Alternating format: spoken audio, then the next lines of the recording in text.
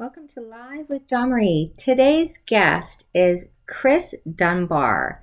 He is an athlete and a multiple sclerosis warrior, my brother, and a professional bodybuilder. Stay tuned to listen to his amazing story on how he has overcome multiple sclerosis.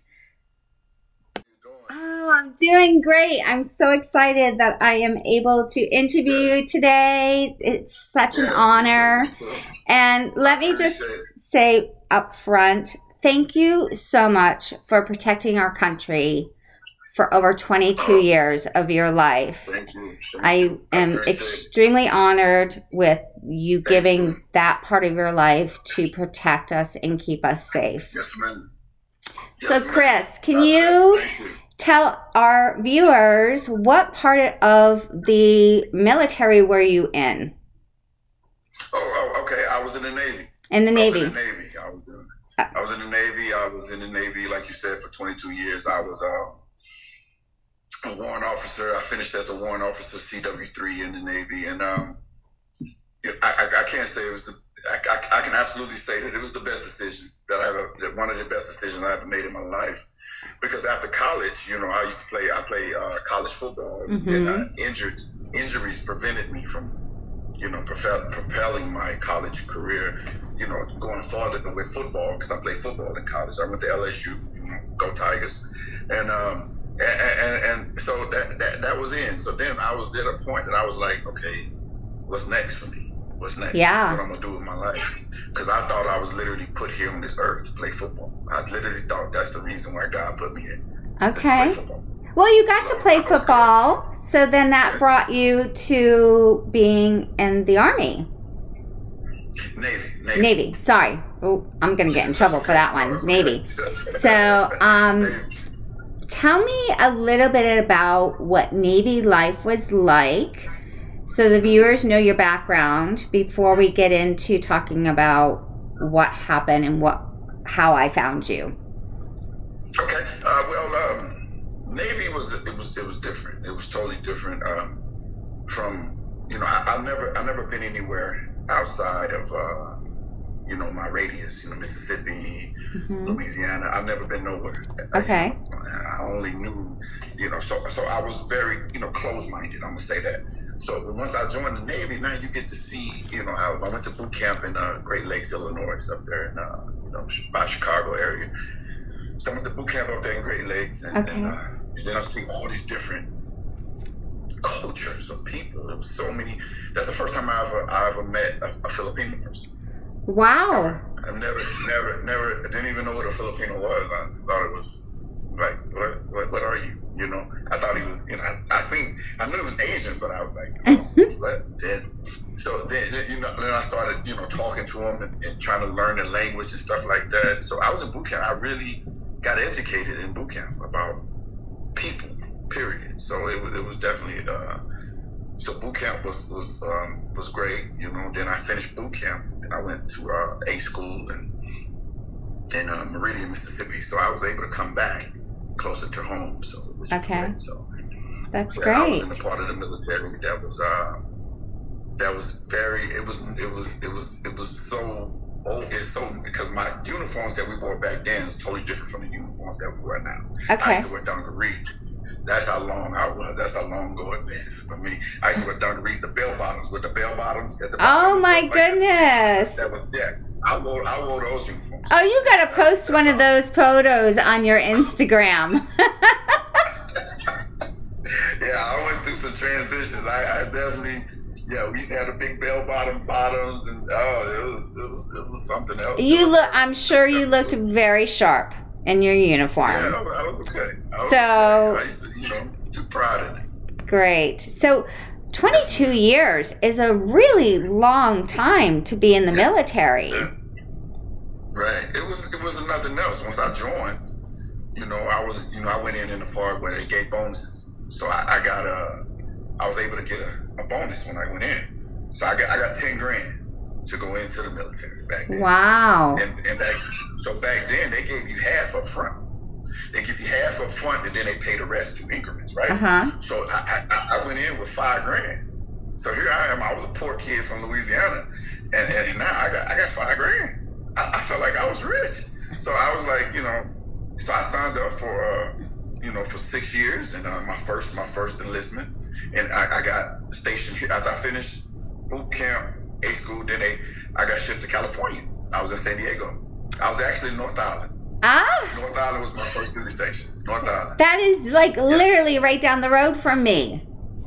Yes, ma'am. I was San in Diego is first duty station. Beautiful. Mm-hmm. It's really beautiful. And that's when I really got a great eye opener then. Like everything was like, I was just so many different people and stuff, and cultures and stuff like that. You got an opportunity to travel and stuff, travel a little bit in the world and stuff like that. So it was amazing. I can't say nothing bad about the military.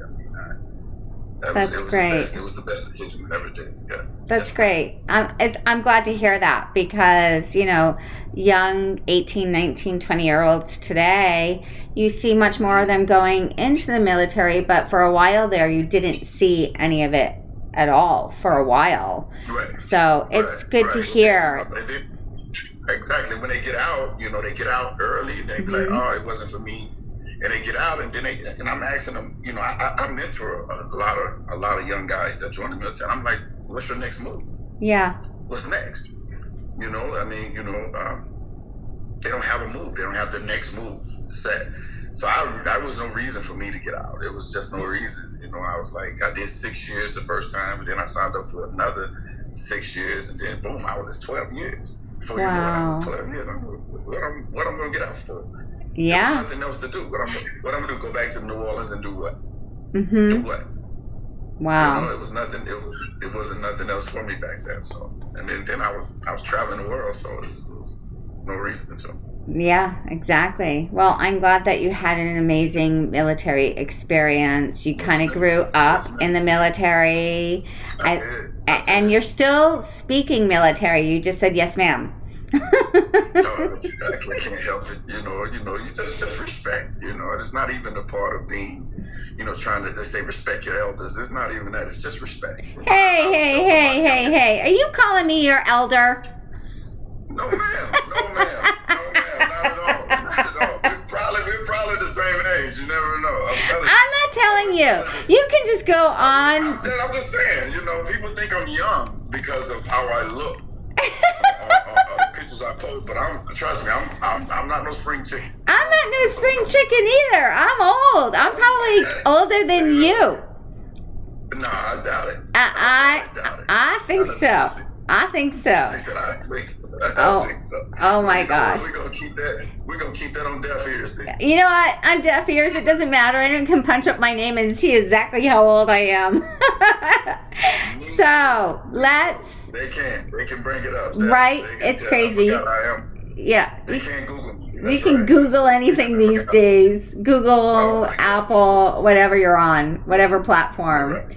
So Chris, while you were in the military, you experienced something you had never experienced before when you ended up being in the hospital for almost 8 months of your life. So This happened after the military. That's the funny part. This happened after the military. So you got out of the military and then you started experiencing symptoms. Would you like to tell us about that? Right. Well, after I finished up in Japan. I was in Japan for 10 years.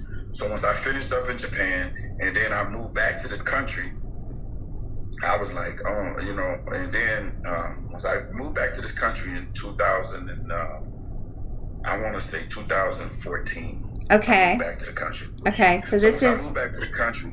Then 2015, I started having these. When I retired, I was done, and I started having something, like these experiences. My body was. I was sitting at my desk just like this, and something happened. I don't know what it was. I called them out of body experiences. That's what I call them. Yeah. So something happened where my whole body, my right side of my body, would freeze up, would lock up, and it would only happen for a few seconds. It was just a few seconds. So I was like, okay. And I would look around, just make sure nobody wasn't looking because it was embarrassing. Yeah. So I was like, what was that? You know, and so that happened. Then a few days later, I say maybe a week or so later, it happened again. I'll be sitting there at my desk just like this, and then my body, just my right side, my left side will be fine, but my right side will lock up on me. Always my face all the way down to my shoulders, on my right side only. And I was like, what is that? Like, what is going on with me? So it didn't really scare me. I still wouldn't go to the doctor. I was like, no, I'm fine. I'm this big old tough bodybuilder guy. I'm good. I'm not going to no hospital. You know, it's fine. So then it didn't scare me to the day that I was actually driving on the 210 freeway. Yeah. I was on the 210 freeway, and it happened again. Now I'm right-handed, so I drive with my right hand and my left foot. And I'm on the freeway driving on the 210. And then you can't feel your hand. And all of a sudden my hands go numb and my body started locking up. So I'm locked. So I had to grab the steering wheel. I'm driving at top speed and my body locks up. So I'm trying to have a moment and I'm trying to control the car. I can still see. I'm trying to control the car, trying not to hit people. And I was able to, go ahead. And pull over to the side of the road, because that's what I'm trying to do. Yeah, I could have died right there. I could have died. This is a moment that this could have ended my life right now. So I'm like, okay. So I end up drifting over. I didn't hit nobody, thank God. I didn't have a wreck or nothing like that. And I end up getting over to the side of the road, to the median. And I just took a few, because it scared me. So I took a few deep breaths and I was scared and I was like, I need to go to the doctor. I need to go to the hospital. So I ended up going to the hospital. I went to the VA. I went to the VA in Long Beach. Okay. I drove down to the VA in Long Beach, and I checked. I went to the ER, and I said, I was trying to explain to them what was wrong with me, because I couldn't explain it. I don't know what it was, but I couldn't explain it. So I said something about chest pains, and as soon as I said that I had chest pains, they immediately rushed me to the back. They hooked me thinking you're having a heart attack. They thought I was having a heart attack. That's what they thought. Mm-hmm. So they immediately rushed me to the back, and they was like, "Oh, we got." And the funny thing, I'm going to say this before I continue. I want to say things. People give the VA a bad rep. You know, they say bad things, that the VA don't take care of veterans and stuff like that. And I just want to say this: I've never had one problem with the VA since I've been out the military. I have nothing negative to say about those people, about the VA people, because they literally they saved my life. Yeah, they saved my life. The reason why I'm here right now talking to you is because I don't go to a regular doctor. I go straight to the VA. If something's wrong with me, I go to the VA. All my medication comes from the VA. So I just want to say that. Thank you. Thank you for that. No problem. I just want to say I'm tired of people giving the VA a bad rep. That drives me crazy. Unfortunately, I believe that people like to give their opinions on things that they don't quite understand. Right. So thank you for clarifying that. I am very happy and proud to say, once again, you served our country for 20 years. You're saying you've had the best experience with the VA hospitals, and they are the ones that actually diagnosed you. So let's continue from there. So 3 months basically is kind of going by before 2015. Right. So this is all happening in 2015. And this is months are going by and stuff. And when I finally went to the VA, they sent me to the back, like I said, because they thought I was having a heart attack. So they did every test you could think of, EKG, EEG, MRI, everything. They hooked me up to all these machines. I did. Now I'm in the hospital now for about 3 to 4 days when they did all these tests. So they needed all these tests to come back before they can release me. So I'm like, okay, I'm sitting in the hospital bed. I'm laying up in the bed, and I'm like, a doctor come in. I'm like, what's going on? The only thing they found out for that first MRI, that I had lesions on my brain. Okay. They call them spots. Spots. You have spots on your brain. That's what they call them, spots. You have spots on your brain. We got to figure out what those spots is. I said, okay, well, let's figure it out. Let's find out what's going on, And I'm like, let's figure it out. But every other test came back negative. every other test except for that MRI. The MRI, they said, okay, you got spots on your brain. So I said, okay, all right, let's figure it out. You know, never in my wildest dream I would have thought it was multiple sclerosis. You know, so then 3 days go by, I'm still in the hospital, and then they finally, you know, it was still nothing coming up. They couldn't figure out what the spots was. I said, you know what? I'm not in jail. Y'all gotta let me go. I gotta go. I can't just sit here and lay in this bed and eat this hospital food until y'all figure it out. Yeah, so yeah. I said, so they end up releasing me. You know, I had to sign a waiver. Yeah, saying that they released me. You know, without the doctor's consent. I said, give me here. I signed it. I don't care. So I end up signing it, and then they end up releasing me. They was like, hey, you know, if something happened to you, you know, that's on you, you know. But I'm like, oh, I'm fine, you know. I'm a tough guy, right? So anyway, I would say maybe another month or so go by. Then all of a sudden, my vision, you know. Which eye? So both or one eye? In my left eye. This is my left eye too. Yeah, my vision went on. So now, if I looked at you, I saw two of you. And the way I describe it, you know those lizards that has eyes that do this, they can do this with their eyes. Yes. You know what I'm talking about? Yes. Lizards, right? You know what I'm talking about? What's the name of those lizards? I can't think of the name of those geckos? Lizards. I don't know. The ones with the big eyeballs on the side? Yeah, their eyes. Yeah, that's what I had. I know somebody probably listening to this could probably tell me what's the name of those lizards, but yeah, that's what I saw. So that's exactly what I had going on. So I said, you know what? Let me go back to the VA. Let me go back and see what's going on.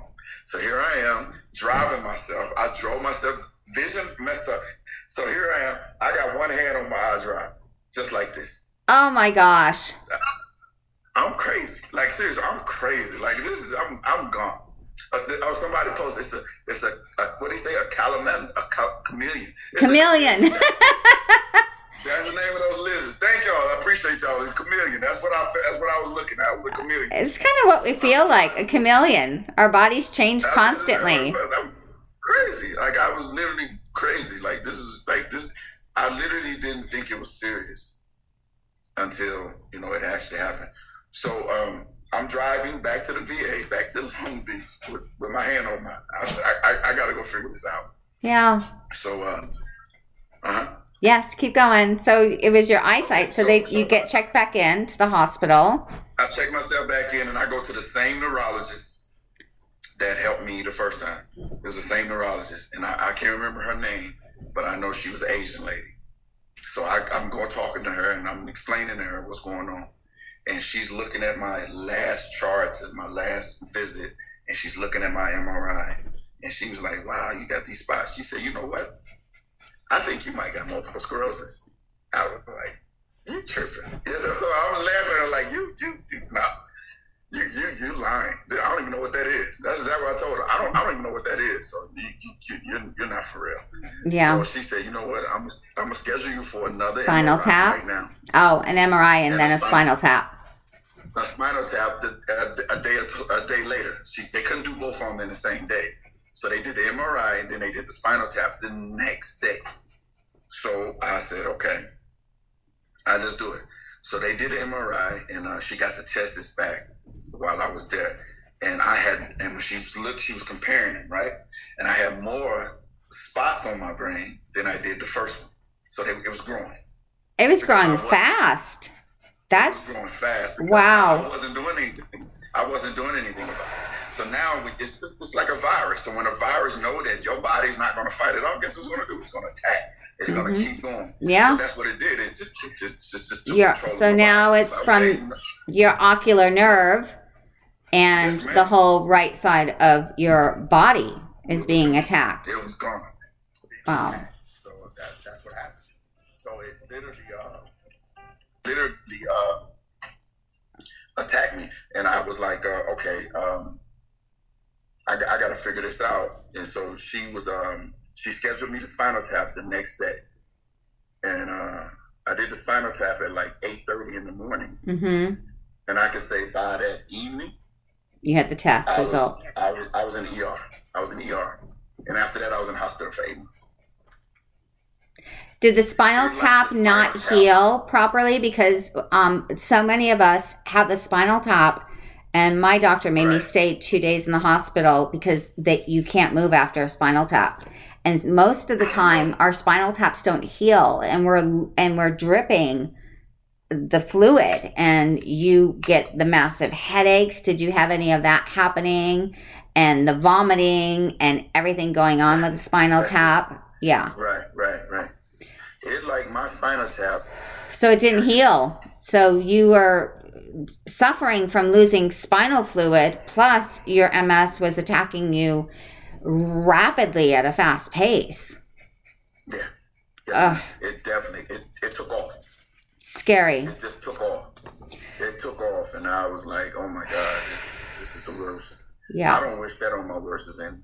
It was the worst thing that ever happened. Yeah, I don't wish that I don't wish multiple sclerosis on anybody, even no matter how early you are or how advanced you are. This is a disease that truly is the phrase, and you know the phrase, you don't get it until you get it. Right. It's a hard disease to explain. It's a hard disease to tell people what we're feeling, what we're going through, and how hard it is to diagnose.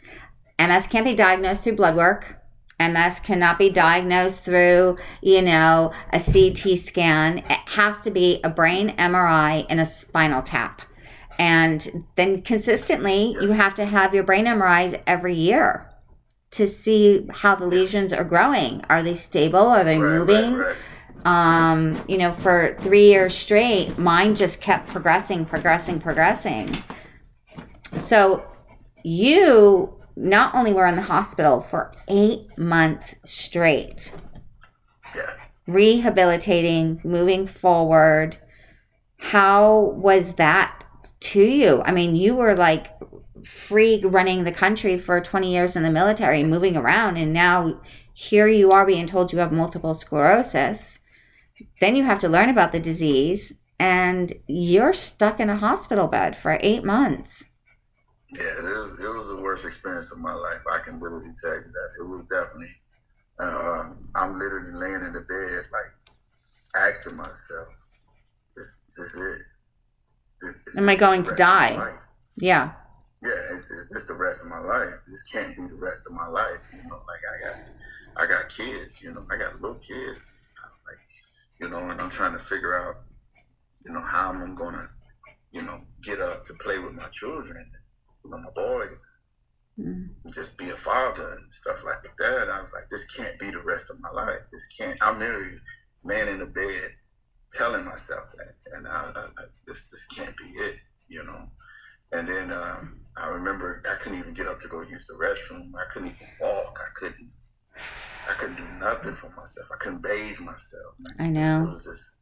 It's scary. Like, this can't be the rest of my life right now. This cannot be it. I mean, I'm a football player, military, power lifter, bodybuilder. I'm like, this can't be it. And you're powerless. Yeah, that's all. You're powerless. You have no control over this disease. None of us do. I couldn't even control my body. And no. I'm so used to being in control of my body and eating right.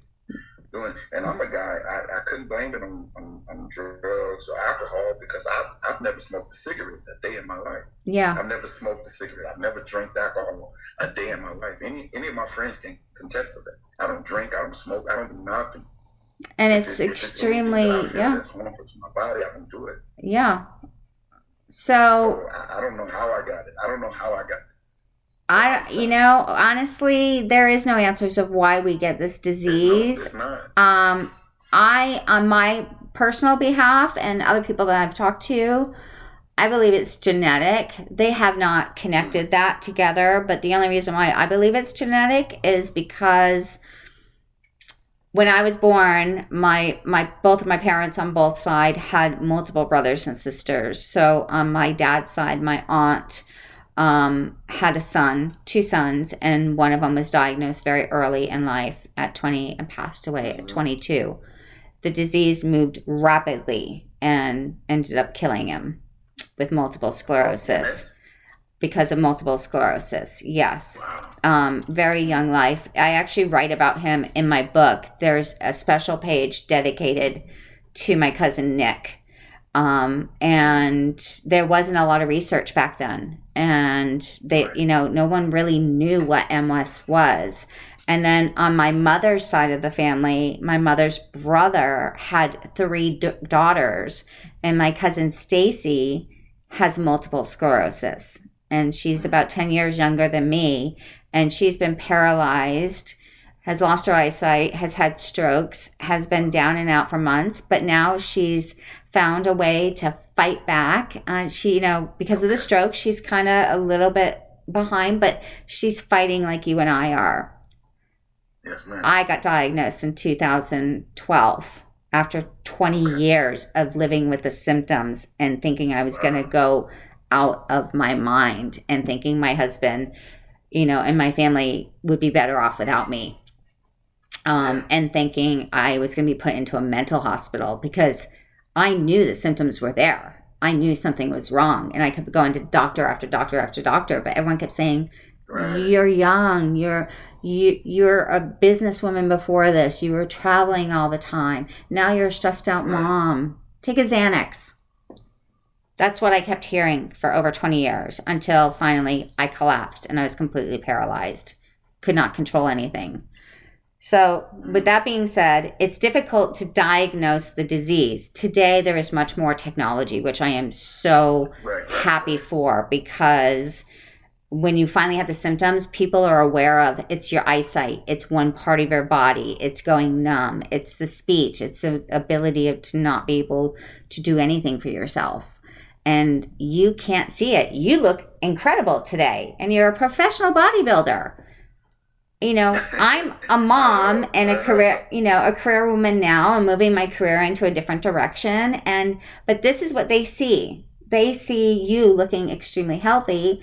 I look healthy and normal. They don't see the hard part. But they don't see the horror part of the disease, and they don't see it because it's in our brain, and it's our own white blood cells having a damn party up there.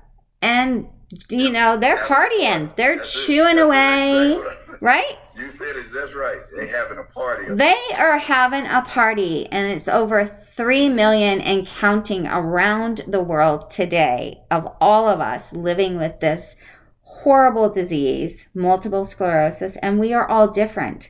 Not all of us have the exact same lesions or scars. Not all of us go through the same thing, but we have all experienced the same thing one time or another.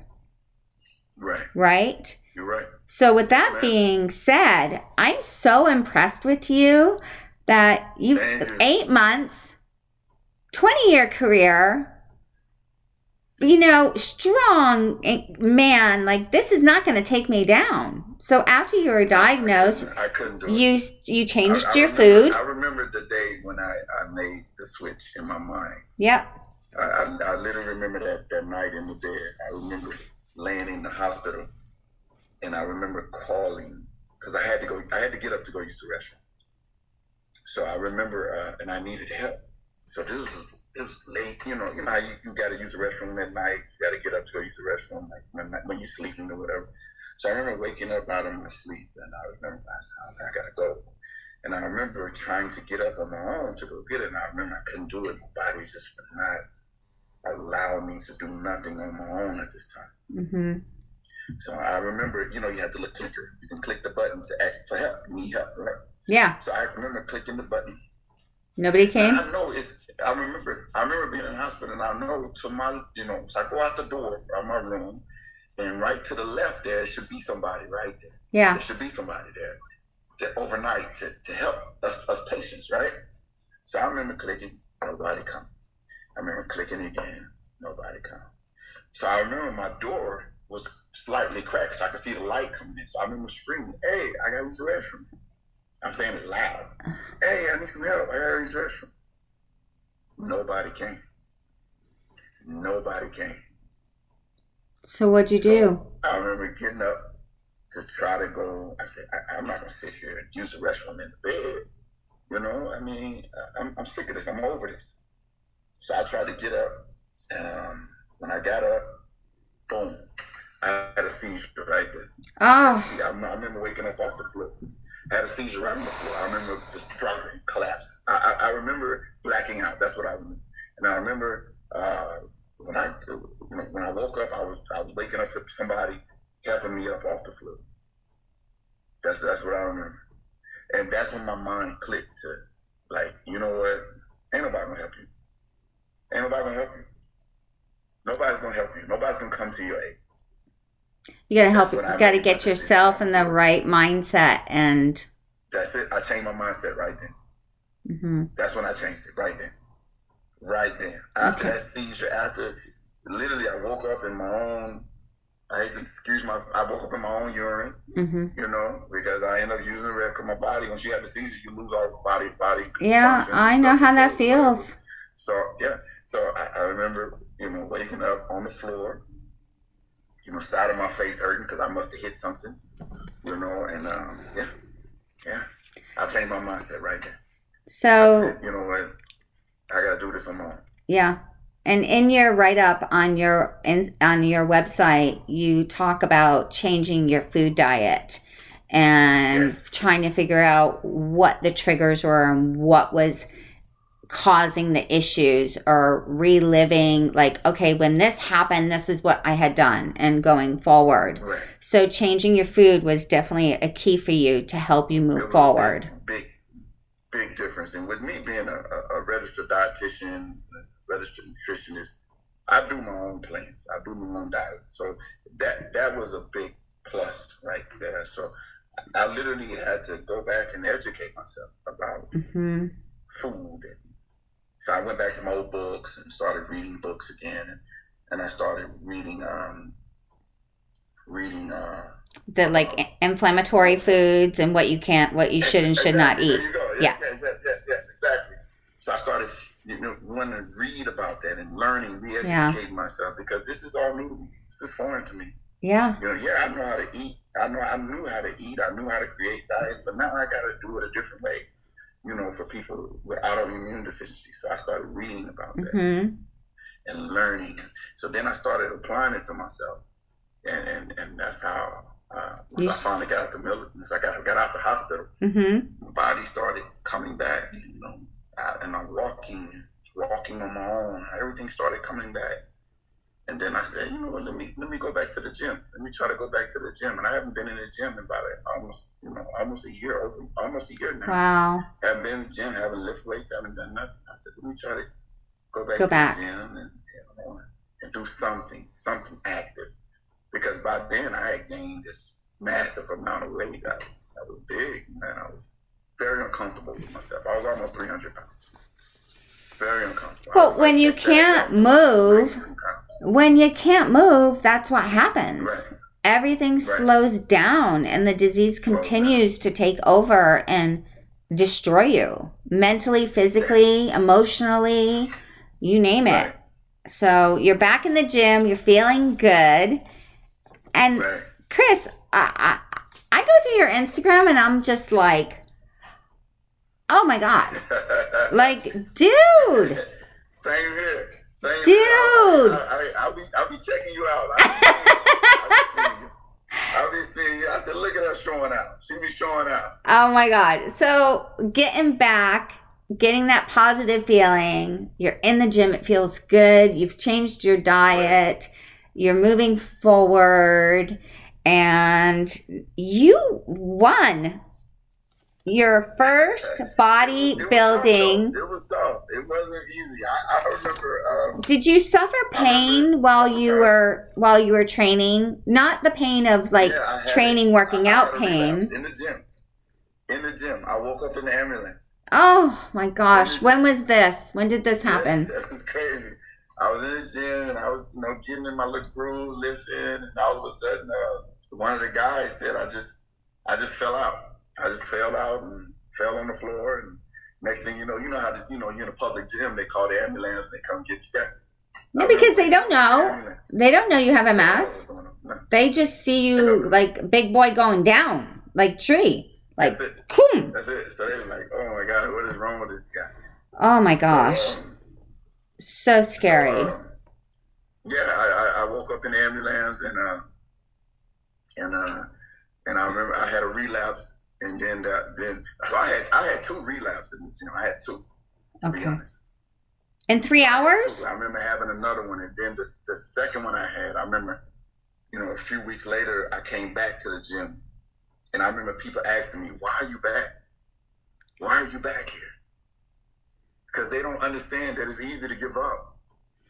They don't get it. Like, like it's easy to give up. That's easy to be like, get this. I'm just going to sit here and do nothing. I'm glad you said that. That's easy for them. That it's easier to give up. It absolutely 1 million of trillion of however the big number is, it is easier to give up than it is to fight this unseen phantom beast that keeps wanting to take us down.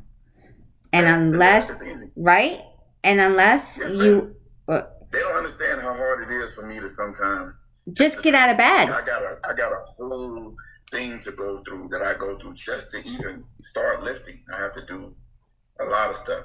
I have to do a bunch of stuff just to start lifting. But I do it every day, and I have some great workouts.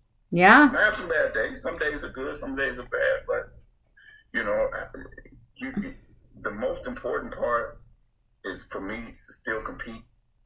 What I love about competing is that I do this with disability.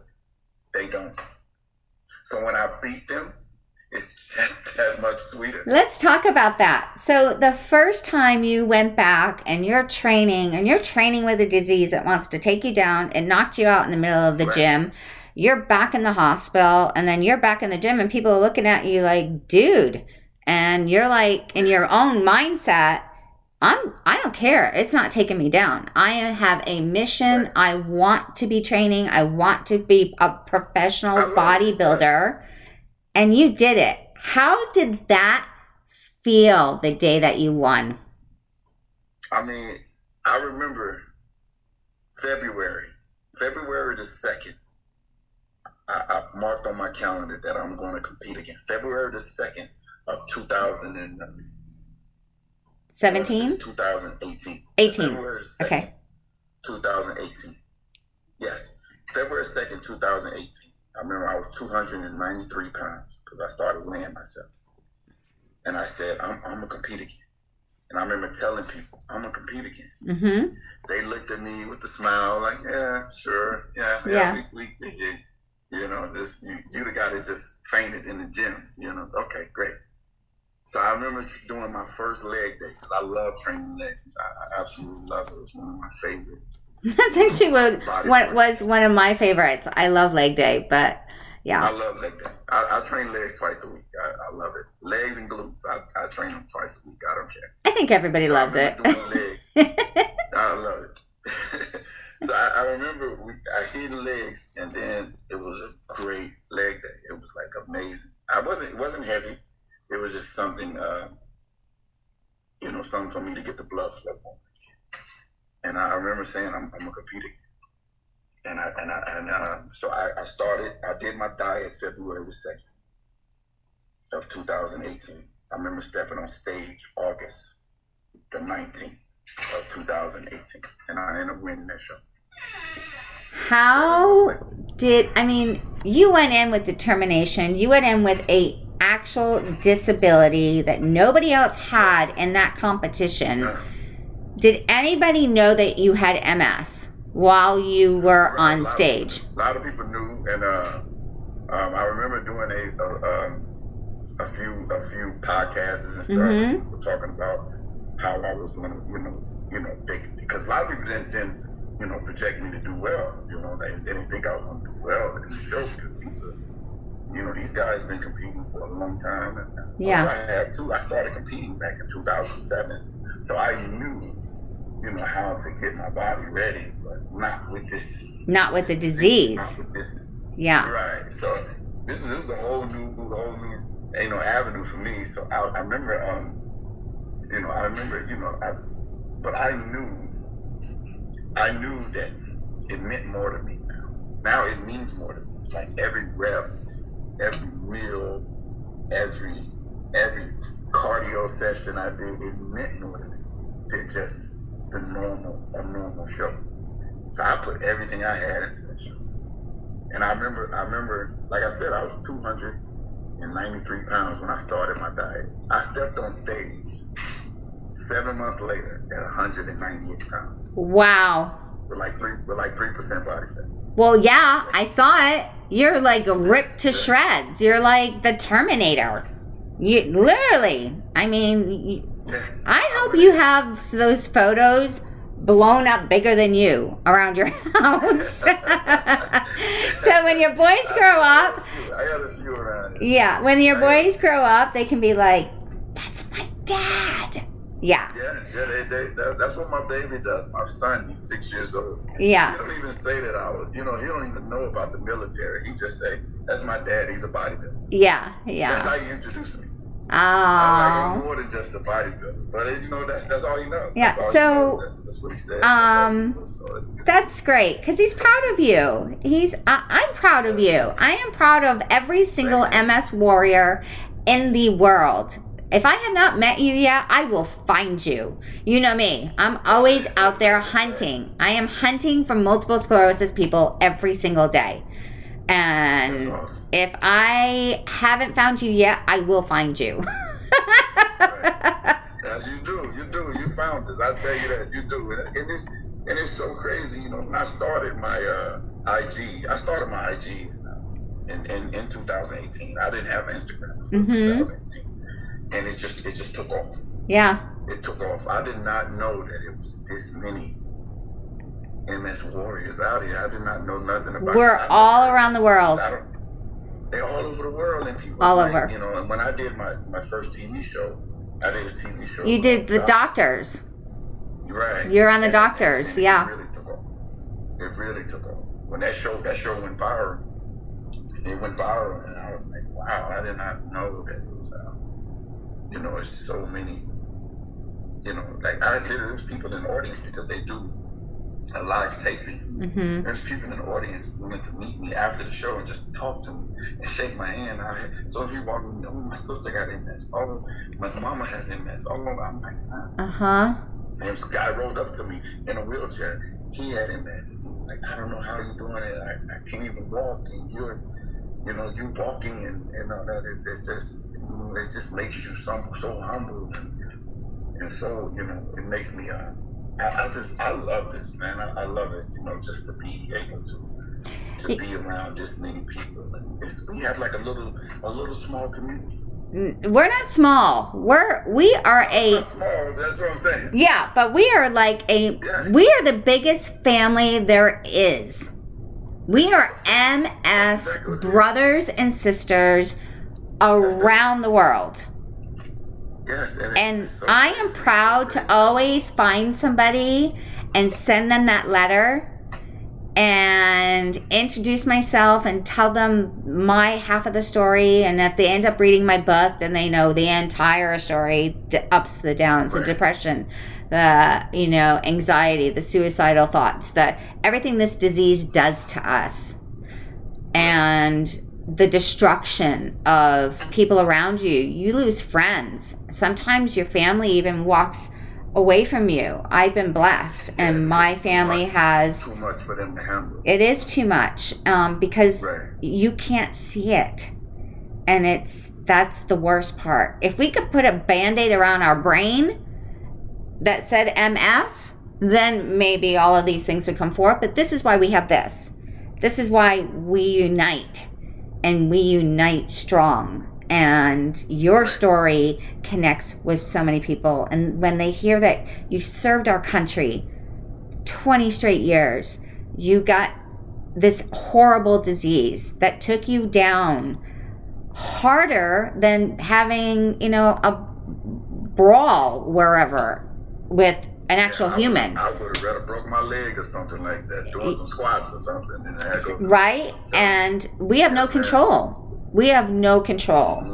Mm-hmm. The only thing that I say we have control over is making sure our voice is heard. Also, speaking with your neurologist and everything new that has been occurring, you need to let them know. 2, really learn how to read your brain MRI yourself. Get a copy of your disc. look at your brain MRI. I know it's like millions of splices to go at, but when you get your second MRI, you start to learn, oh, I never saw that lesion before. Bring it up to your doctor. Is this new? Was it there? Did it get bigger? Is this why I'm having these like new side effects? So becoming your best advocate, which you did, you went back to what you studied, nutrition, retraining, moving forward. I am constantly like, tell those doctors, I'm not leaving here till you do the right tests.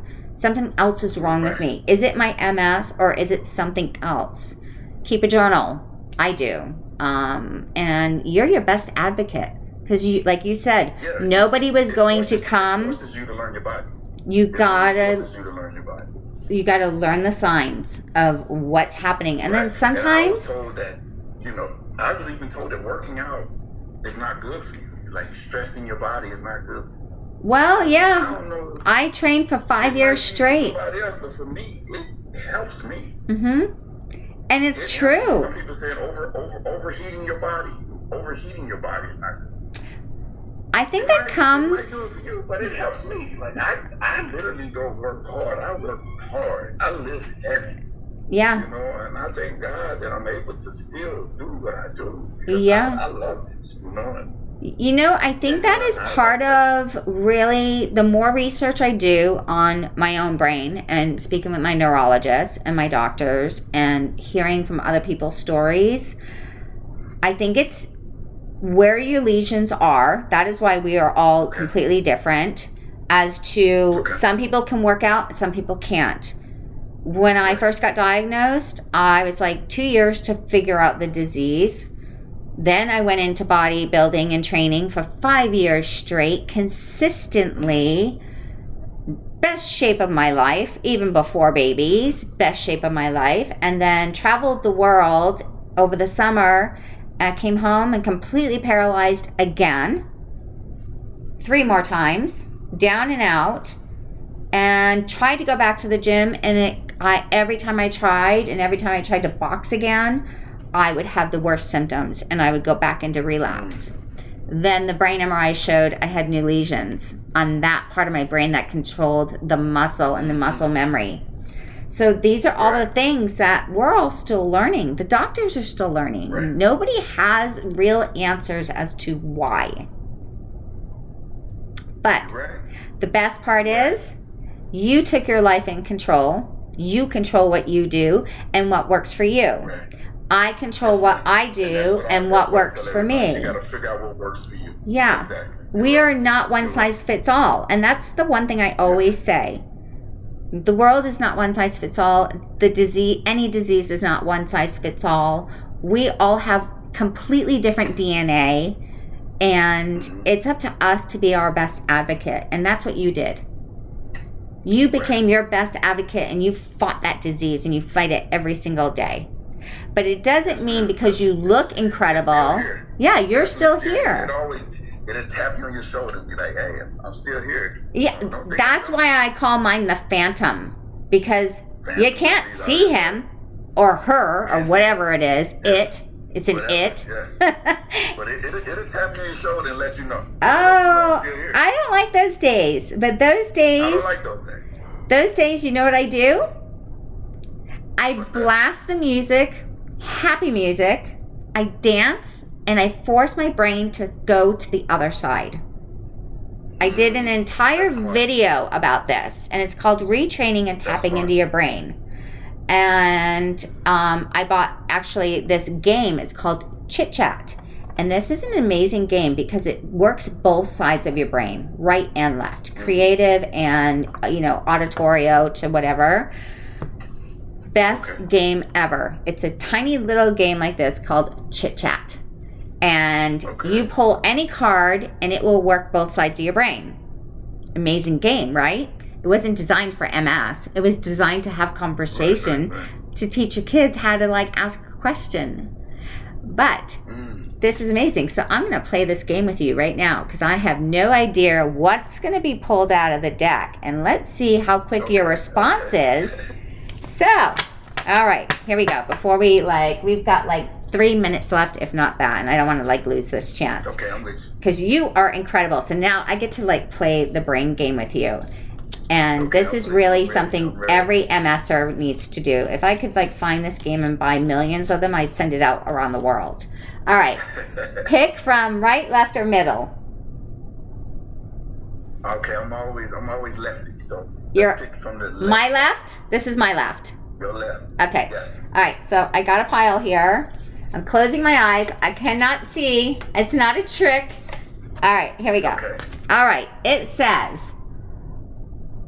what advice would you like to ask a happy, successful 85-year-old person? There we go. Okay. What I would like to ask. Okay. If you came across someone 85 years old in the street, what would you ask them? My biggest question I would like to ask somebody that's happy, who's 85 or lived their life, I would love to ask like somebody like that, like investment questions. I'm big on Ooh, I like that. investments. I'm very huge on investments because now I'm at a point in my life that I focus on my children. It's not about me no more. Where are you going to move About- forward? It's about moving forward and longevity of having wealth. and Wow. success for my children. So Is I it- always tell people all the time, I say this all the time, I hustle for my last name, not my first. I like that. It's all about my last name. That is perfect. So if anybody that's 85 that want to sit down with me and talk about investments and stuff like that, and what can we talk about stuff like that, and where can I put my money? I just want to jewel. How isn't that kind of weird that I just picked that? I just pulled that out of the hat. I'm telling you. Okay, let's do this again. That's me. Wait, I love that, and that is amazing advice. Thank you for that. Yes. Okay, one more time before we get cut off. Hey, we can play this game all day. Okay. Let's stick to the left side again. Stick to the left. Okay, to the left, to the left. Isn't that a song? That's a song by Beyonce, right? To the left. All right, I'm going to pull a card. Eyes are closed. I love this part. Okay, here we go. All right. You got it. This one You got it. says, You got it. if you were a doctor, which specialty would you choose? If I was a doctor, what would be my specialty? If I was a doctor, what would be my specialty? That is a good one. Okay, if I was a doctor, We got like probably 13 seconds left. I would be I'm a children's doctor. I would like to do. I would love to help children. I love that. Yeah. I love What that. do we call it? A pediatric. Pediatric doctor, or you could even I would be, love to be. yeah, pediatric. I mean, there's so many children doctors out there today. We need psychiatrists for young children, Right. physical therapists. We need pediatric doctors. We need analyzation doctors. We need bone doctors. I would love to do pediatrics. Pediatric. Pediatrician. Pediatrician. Somebody just said a pediatrician. Pediatrician, I yeah. would love to help kids. I love children. So. I love that. So this is the best part of my interview is the end, plain chit chat, because I get to know things about you that are not published. And it's this quick response of, Right. I have to pull that from my brain and you weren't ready for it. Right. This is the best game. Everybody, I love it. if you are I'm looking, on Amazon and try to buy it. it's called Chit Chat. I don't get paid for this. It's just chit chat and it's just random questions. But what this has done for me, living with multiple sclerosis, is it makes my brain fire both sides. Kind of like bodybuilding. Not only are you lifting weights, you have to think about proportion, standing, stance, movement. That's why it's working Right. for you. When you're not Muscle control. muscle control, being a writer, you have to imagine, put your place in that spot. Or if you're writing a true story, you have to dig deep and pull all that out. And so now you're raising more emotion and stress and anxiety, but you're having to put it on paper. So you're working both parts of the brain again. And that's the key to killing. Well, we can't kill MS, but that's the part and the key that I believe is not taught to us as MS patients. Stimulate your mind. You got to constantly stimulate it. And I know when this part of my body is being attacked, I focus on this part of the body. So if my face is kind of going down because I can't feel it and it's not working or my speech isn't going, then I'll start tapping my legs and moving my legs. Okay. Or I'll be like, oh, hey, yeah, ooh, and like trying to like reach and touch certain fabrics. Or I go outside and I smell a tree, or I walk up to a plant, or I pet my dog and he calms me down. But whenever those attacks are happening, like if you really start to think about it, that part of the brain's being eaten, right? They're going to town. They're having a big old party up there. Those little white guys, I don't know what color they are actually, but... Yeah, I like how you do it. I like that. Hey, they somebody, they somebody, some color. We can figure it out. We gotta figure that out. What color are they? I don't know. When if you find out, you let me know, and I'll do the same. Absolutely, but you know what it is? They're like a frat house and a whatever the girls thing is called in college, sorority, and they're partying on our brains, and we gotta stop that party like parents, and we gotta like move to the other side and train our brain to rethink and regrow and remove what's happening to us. And that is one thing that I've noticed that we have not learned, and I had to learn that on my own. So that's good, man. I mean, you just taught me something, so well, I definitely appreciate it. You taught me a whole lot today, and I am honored to call you my brother. I am honored to say thank you for serving our country. I'm honored to say, you are an amazing light for our community, our family of multiple sclerosis. Today was a great day. I got to interview 2 amazing MS warriors, and tomorrow is Multiple Sclerosis Awareness Day, year, for the month. Right. Yeah, for the world. For the month, you're right. Yeah, and it was overshadowed in March because of everything going on with the coronavirus, and we got a couple of seconds left. But tomorrow, Multiple Sclerosis World MS Awareness Day. All of you, stand strong, pick us up, share our stories. Let's keep fighting. And together, yes, ma'am, definitely. We are going to... I appreciate you. Thank you so much. You're amazing. Yes, I appreciate it. Keep shining that beautiful light. Keep shining those... And keep showing off those muscles on that Instagram of yours. I got to compete here again in November. So I can't wait. Is it going to be here in California? Where are you competing? It's in Miami. In Miami. Ah. Yes. Get to travel a little bit. Maybe my book tour will be ready then, and I'll be in Miami. If I am, I'm going to find out where you are and come give you... I'm going to keep you posted. I'll keep you posted. Yeah. I'm actually dieting right now, so I'm about to eat again, and then I'm going to go train. I got to train back today. So. Okay. Well, luckily, I got a gym here in my house. So yeah. I really slipped on my... I know my husband and the boys have been training nonstop since COVID, and our entire garage is a massive gym now. I haven't been in there though. I've been too busy doing interviews and scheduling and research and all of my reaching out. I appreciate it. My wife, she helps me with my training and my dieting. She gets my meals ready. So that's incredible. She's super wonderful. So I appreciate it. Well, we love you, and I love you too. I appreciate what you do, and I tell them thank you so much. I appreciate it. Thank you, and we will stay in touch. And we're going to have to do. Your husband, he be hitting me up. Tell him I said hello, and tell him I said keep training. Maybe one day we'll train together. Maybe one day you guys will be training together. Yes. So thank you, everyone. Oh, there we go. Let's see.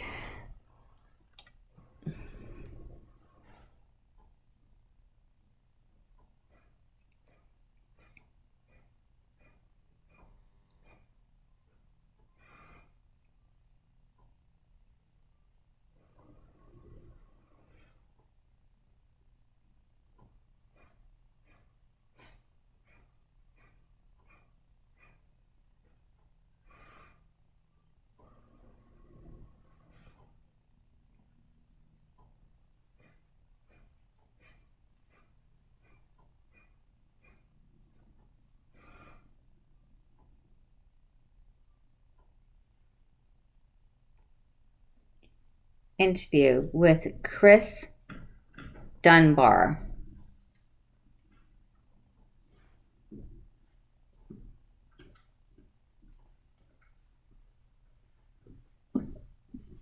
Did you turn up the couch? During my whole interview, he's over there flailing around, and he ends up on the floor.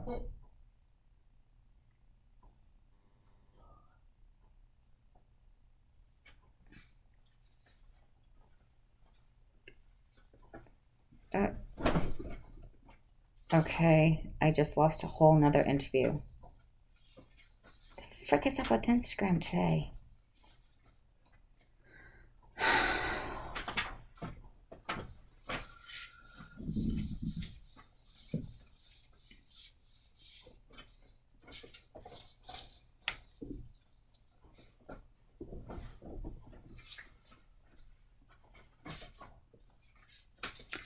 Okay, Chris has showed up, although his head's chopped off on my... Well, that's not cool. So why isn't Brit showing up?